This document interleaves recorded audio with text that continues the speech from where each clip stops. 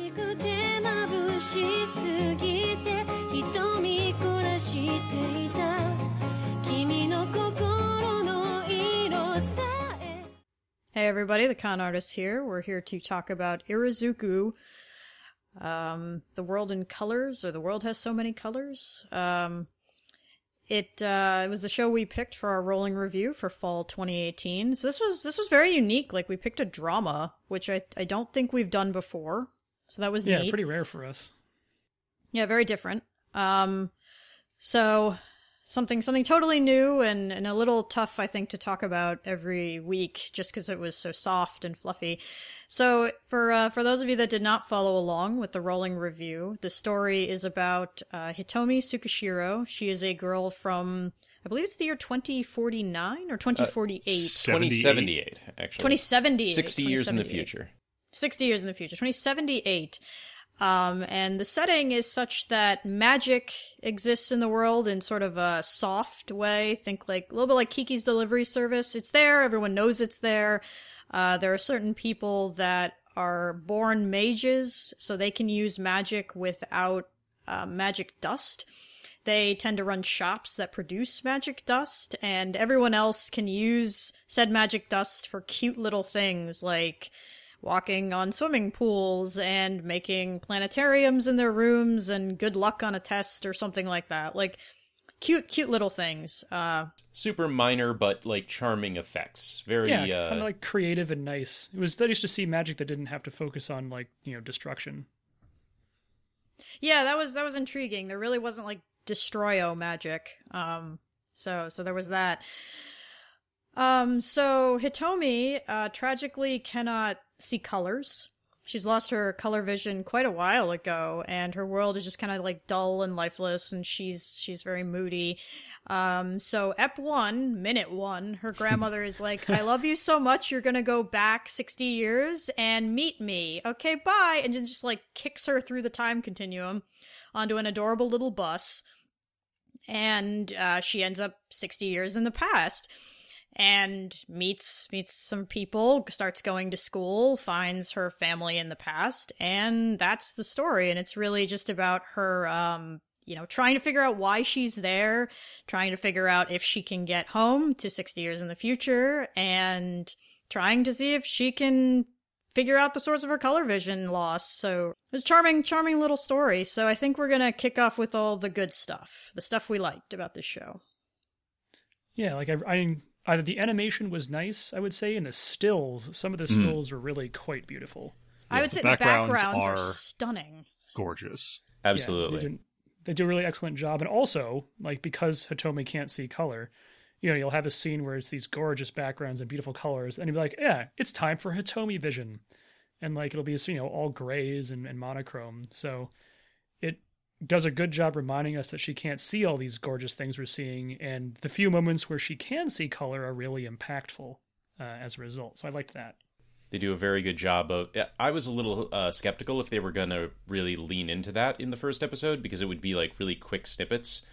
And then as the show went on, they did it, if anything, more and more, as her shifting between being able to see colors and being back to monochrome happened more often. So you're absolutely right that they did a wonderful job of communicating that difference. But I should also point out that even what she can see when she can only see in black and white or in grayscale is still remarkably well done. And they make the world still seem alive and everything. It's just that without that color, it lacks that, for lack of a better word, magic to bring it all across. Yeah, it was nice. I really liked, right from episode 1, the show not tell idea. So, right when Hitomi, like, crash lands in 2018, she lands in this guy Aoi's room randomly, and she's like, oh geez, and she's trying to escape his room, and so she starts tapping his window, and she's, like, really confused, tapping his door, tapping his window, because in her time, technology has taken over everything. Like, all you basically have sort of like, if you guys in our audience have seen Denocoil, it's like that internet all around you sort of touch screen opens doors and opens windows, and people use like this sort of almost like Google Glass everywhere in order to move about their day, and she like doesn't understand mechanical things. Like opening a window lock is foreign to her, and she just sits there struggling like what do I do? I'm trapped. What is this alien device? Why won't this window open? When she has to use a vending machine the first time, she just stands there like, what is this and how do I operate it? But never does she go, in my time, blah, blah, blah, blah, blah, and this is why I can't use a vending machine. You understand that implicitly. So I really loved that show not tell type of thing, and they didn't dwell on kind of her not knowing things, and they just move past it, and they're like, this is how to operate a vending machine, and she figures out how to open that window herself. Good girl. So I really loved that concept in the show. Yeah, I would say also in general, I think the show did a really good job showing Hitomi's like growth over the course of it. Like in my reviews, I kind of like early on, she was like, why is it so heavy? Why do I got to carry all these heavy things? And I was kind of laughing about it. And like later in the show, she's like, let me help you carry that. I was like, oh, look at you go. But like other moments too, relationships with all of her friends and taking on responsibility rather than kind of just sitting in the background. By the end of the show, she's like nearly a different person. And I think they did a really good job showing the transition. A very smooth character arc. It doesn't feel overly forced or too much of a stretch. She evolves very naturally through her interactions with friends, and she starts to become more interested in artwork, especially photography. She's part of the photography club starting from relatively early on. So there's a lot of opportunities for her to interact with all of these other people, because she's sort of, in the future at least, she's shut herself off and kind of kept herself from having any friends, and she feels like a bit of a sad sack at the beginning, but as you go onward, you start to see like she opens up. She's still a little awkward, but she's an entertaining and engaging person, and she's trying to, put out there her, trying to come out of her shell, and I really did appreciate that as well. And the show, so eventually Kohaku, her grandmother who sent her back in time, like shows up as a character in the show that's her own age. And she's just like crazy full of energy, like the dangerous mage girl that everyone's always worried might blow up the school accidentally. And somehow doesn't eclipse Hitomi, not all of the time when they're together. So that's also to the show's credit. Because when she showed up, I was like, uh-oh, this might be the Kohaku show from now on. Mm-hmm. It's easy for the show to veer, I think, into that when you get the loud and extroverted one. So I was happy the show kept Hitomi in focus at all times. I think for me, the other big part of the show that was nice was how much these characters talk to one another and work things out. This was really huge because I think the show understood its runtime. It wanted these characters to work through issues. Like in one instance, one character's got a crush on Hitomi, and he just comes right out with it. Like, it doesn't go very well the first time, but he just does it. He's like, hey, I like you. And I was like, I'm so proud of this show. And you know what? Instead of taking the rest of the show for her to awkwardly blush at him, she puts on big girl pants, goes up to him, and rejects him. And I'm like, good for you. Like, I'm so proud of you right now. Like, two of the other, Hitomi and Asagi get into a little misunderstanding, and they work it out over parfaits, which is the best way to work out any problem. Let's be serious. And I was like, look at you guys talking stuff out. Like, when a problem comes around, you talk it out. And Kohaku at one point is like, Hitomi, don't bottle stuff up. Like, I am your relative. Everyone here cares. Let us help you. Tell us the truth. Like, for a while, she's hiding her color vision, right? And you see all sorts of problems she has with that. And she eventually opens up about it. Like, she's really freaking out. She opens up about it, and it goes great. There's like an acceptance and okay, this is the new thing, and everyone starts taking care around that concept. Like, there was so much communication in this show. Everyone's super supportive. Yeah, no male characters had to like punch each other to get their feelings out, and no female characters had to scream at each other to get things resolved. Like, they did just talk, and it was nice. Yeah, one thing I wrote down in my notes was everything about this show is lacking cynicism. Like, I watched it. It's another one of those shows that feels like a mirror. Like, it reflects how cynical I've become to the industry and things like that. Like, I was watching it and I'm like, oh, how come they're never talking about the fact that, like, this girl came from the future. Magic exists where we can just send this girl to the future. And she drops that on them at one point. She's like, I'm from 60 years in the future. And everyone goes, oh, okay. They don't, like, bombard her with questions. Like, nobody really seems to care. Or, like, when she reveals her color vision and it's freaking her out, or lack of color vision, sorry, and it's freaking her out, her friends are so supportive. Like, everyone just surrounds her and is like, hey, you know what? Like, the fact that you can see monochrome, there's something very beautiful about monochrome photography, too. Like, you can probably take some amazing shots. Like, just go for it with this camera. They all teach her photography. They open her up. Like, they invite her to things. Every group setting is them caring about one another. Like, no two characters are ever out to get each other.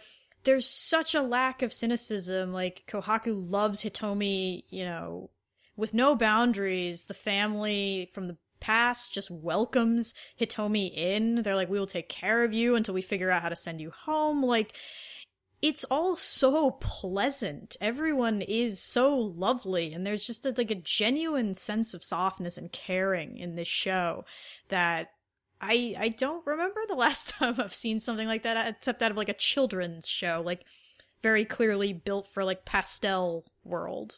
Well, yeah. There's a funny thing about that. When I was doing some looking into this show before taking down my own notes, I actually discovered, I was like, something about this feels really familiar. Everyone's talking to each other. Some of these relationships feel like I've seen them before somewhere.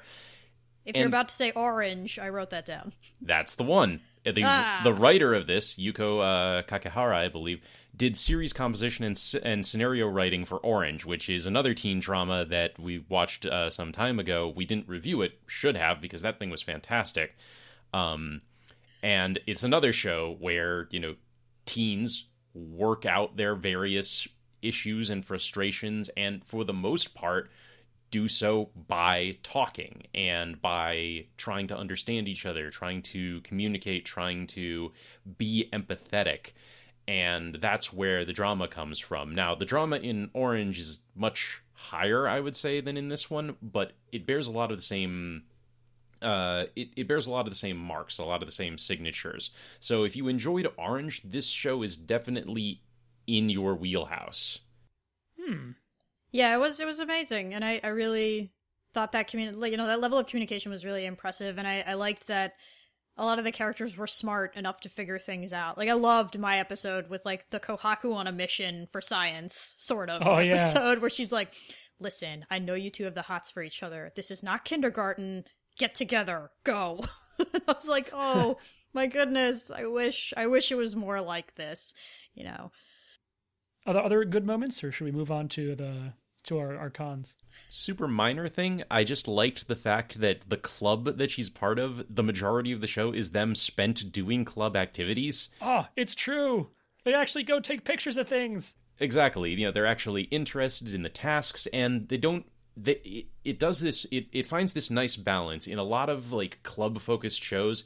It either goes like super hard into the details where if you're not into that, it's going to be a little alienating, or they gloss over it so much, looking at you, Kaon, that none of it really matters.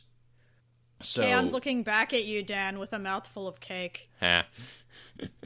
And so it's just nice to see that. Yeah, it's like they go on outings. It's like, hey, we're going to go to this park and shoot all of these things. Or like, this is our theme for the day. Like the costume shop thing was cool. Yeah, the one where they do like the Victorian shots. Mm-hmm. So yeah, it gives them an opportunity to, put characters into fun and interesting situations without having to like force it too much. Or, it's like we're trying to put together this like magic photography show for the school festival.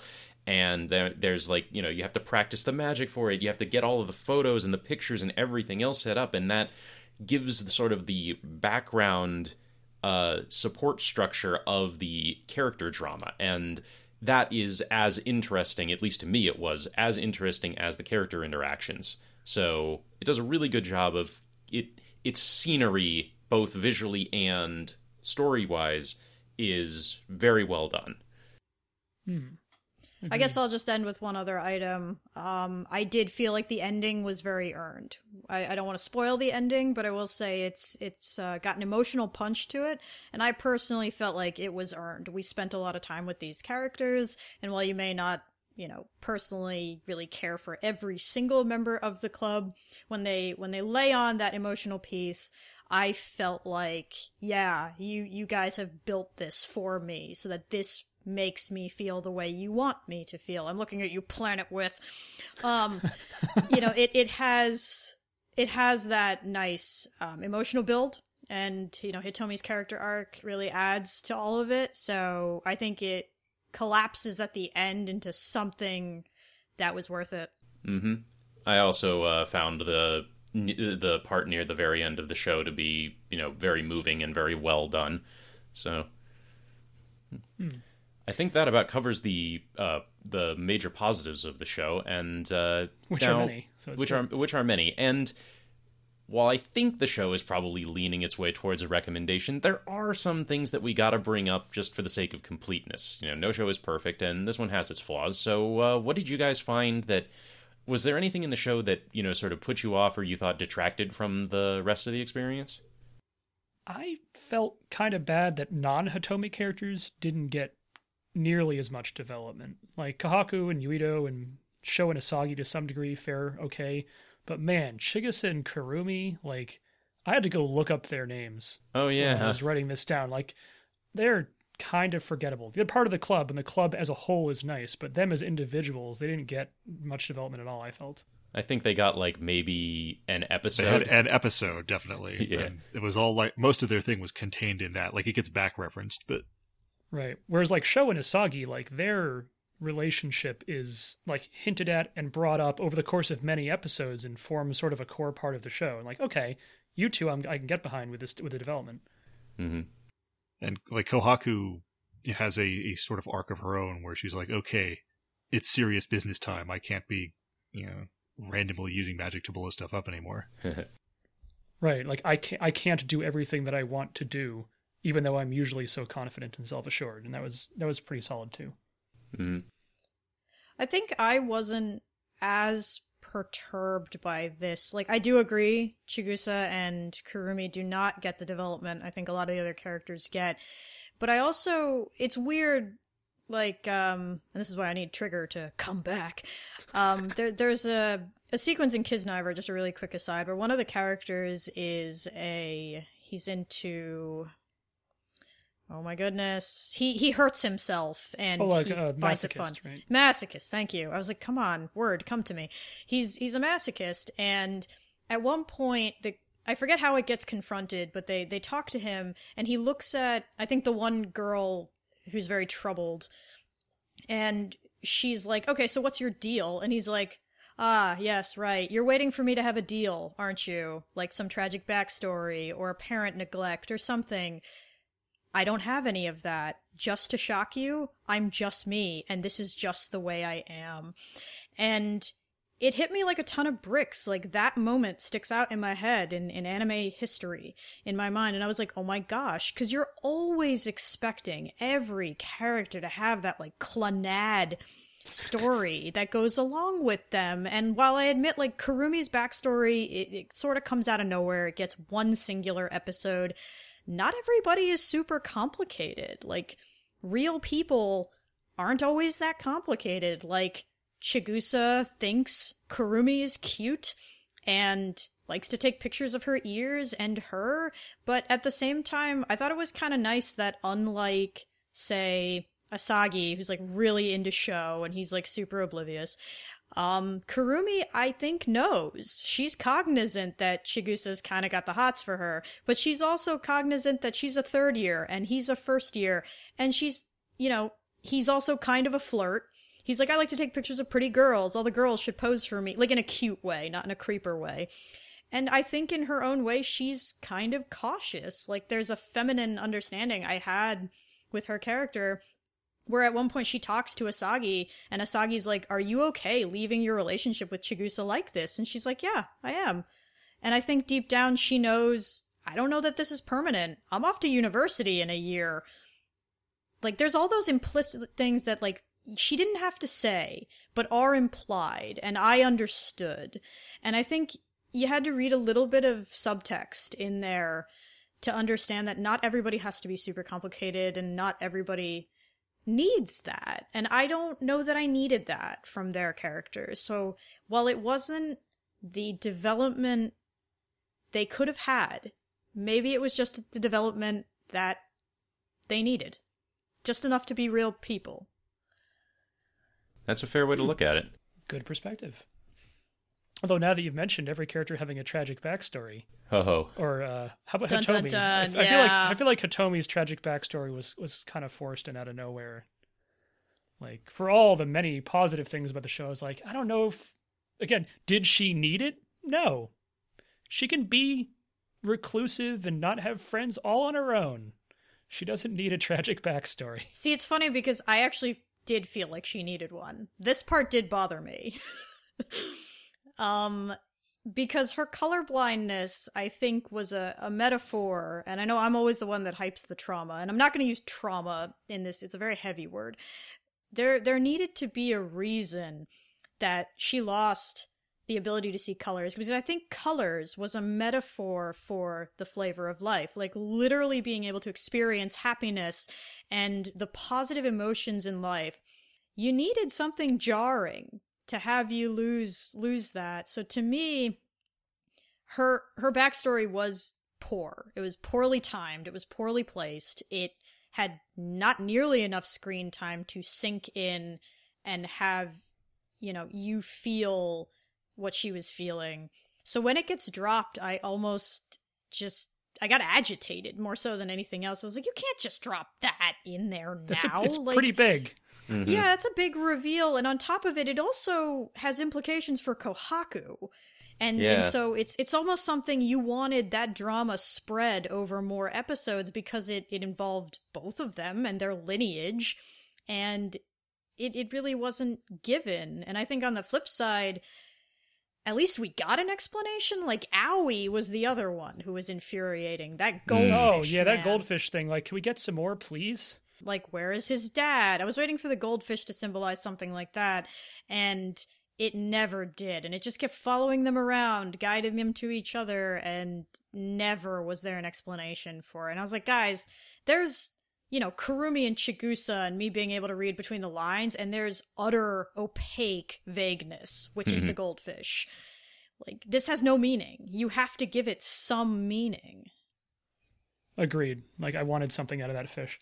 So, yeah, some shaky background stuff there, and also the ticking clock that they sort of put on the end feels. Oh, I was going to bring that up. I'm glad you did. Yeah, it isn't the worst, but it's also like, this is a serious acceleration of our plans. Like, if what is going on here with time magic is as serious as Kohaku describes it, then, like, the gloves have to come off, and we can't be, like, all, cute and fluffy and whatnot anymore. And I understand that was what, that feeling of, relative lightness and slowly opening up a character's perspective and them to the rest of the world was what the show was about, and that's what they wanted to keep focusing on, and that leads up to our finale. But the way in which they sort of kickstart the finale is clumsy at best.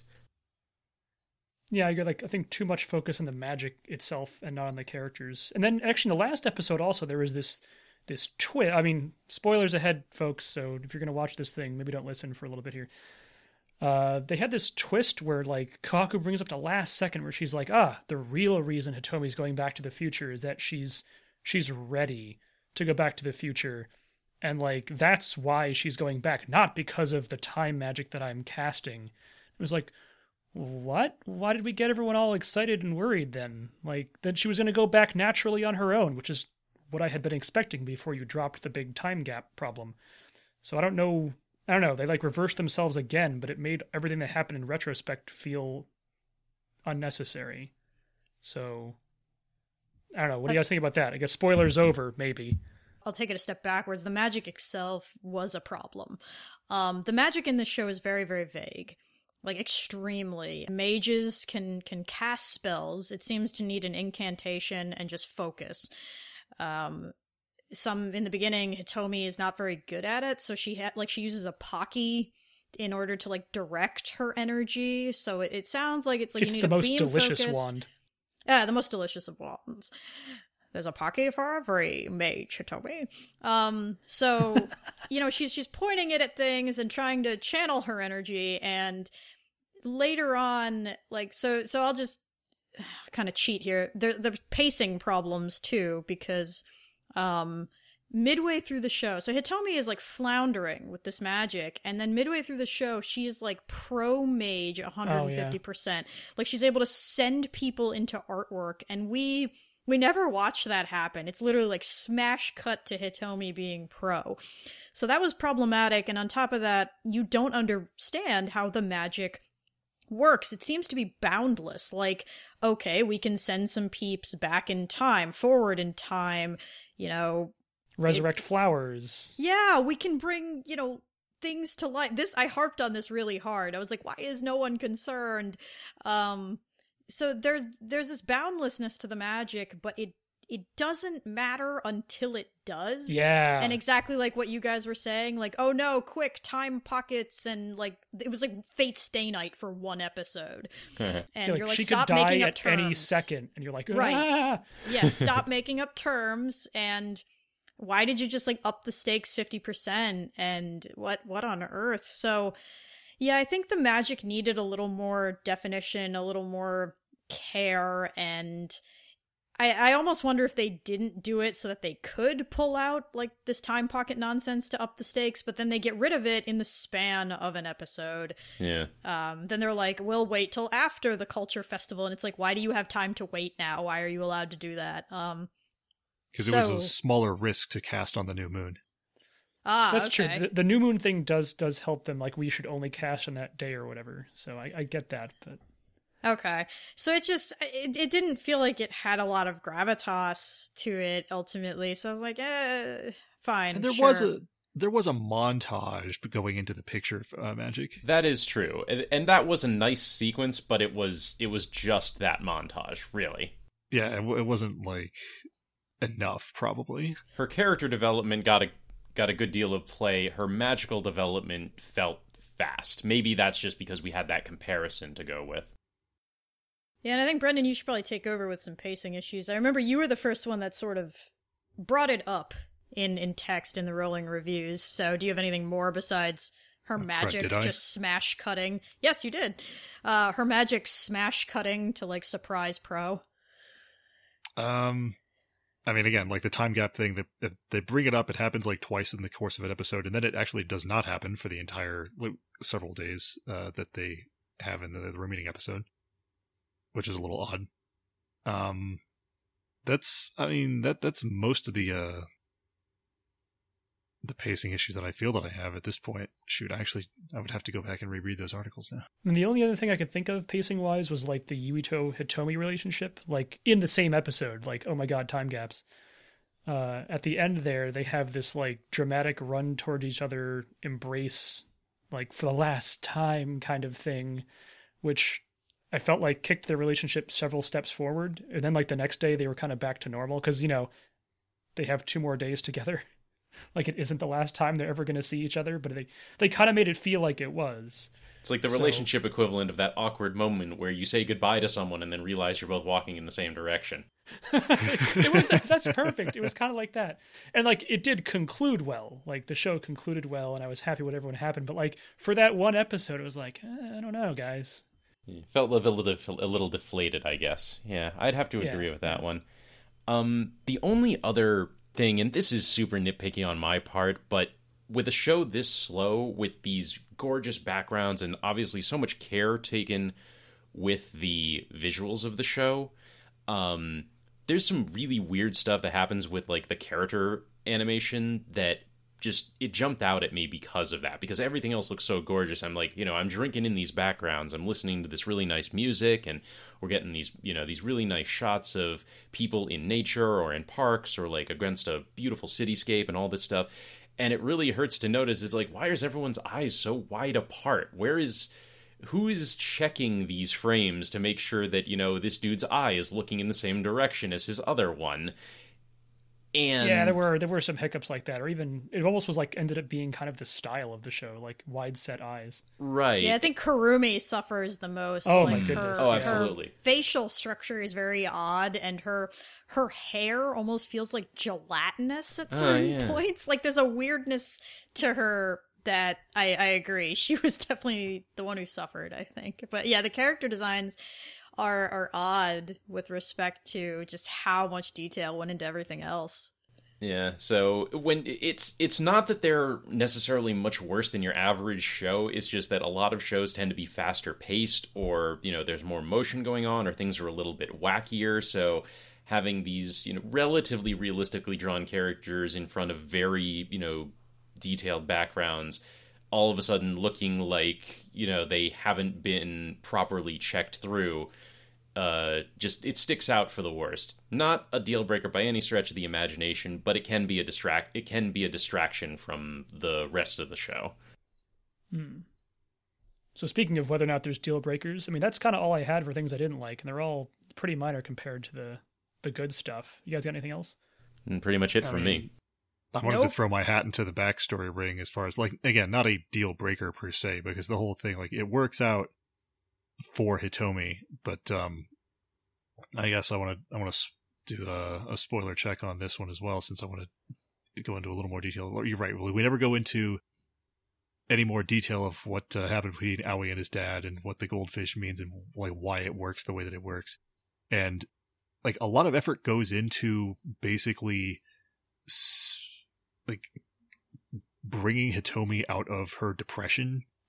And I feel like in universe, and this is because of a stable time loop, sort like bypasses this intermediate step. I feel like if as much effort had been expended in saving her mother from sort of the same thing, like she wouldn't have had a problem. Oh, that's an interesting point. Yeah, her mother. Oh my gosh, I feel really bad. Yeah. Now that I think about it, crazy Grandma Dumbledore could have circumvented this entire problem. I mean, yeah, maybe it wouldn't have worked quite in the same fashion, but like it feels really awkward, and I don't know, it leaves a little bit of a sour taste in my mouth. Well, actually, now that you bring it up, there was also we're still in spoiler zone here, folks. At the very beginning of the last episode, there's that like 20-second shot with Yuito being like, and one day she walked out of my life, and I've been sad and thinking of her ever since. And like, that's it. Like, that's the end of his relationship with her, is I'm super sad, even though I'm like a fully grown adult now. I was like, oh. Yeah, and we don't get a lot of anything from anyone else at that. Well, the rest of them they don't have to deal with time shenanigans. Like, they'll be fine. But I did feel bad for Yuito, and now that you mentioned it, I feel bad for the mother too. Like, one of them is probably dead. Because she goes to a grave in the final scene. Right. I think that about wraps up the spoiler bit, unless there's more detail to put in. But yeah, overall, I'm gonna say I'll recommend it. With some minor, with some super minor details that make it less than perfect, but what is? Maybe spoilers again. Actually, a friend of mine sent me a little breakdown of how he felt about the show, and he was very impressed that the show took the angle of. And he was using, I think he was using monochrome vision as sort of a metaphor for depression, and showing that like the way that Aoi gets Hitomi out is by showing her that she has earned it, that she has helped him, and that she does deserve to be happy, which is the question that she sort of rhetorically asks her grandmother when she gets back. Oh, yeah. That is a very good point. Wow. That's not a part of it I had thought about. Just wrapped up in the overall metaphor of the show. But you're right. That's actually a very positive message and a very interesting way of doing it. So yeah. It does carry a recommendation for me for those and all the other reasons that you guys have pointed out as well. Yep, recommend it here too. How about you, Sue?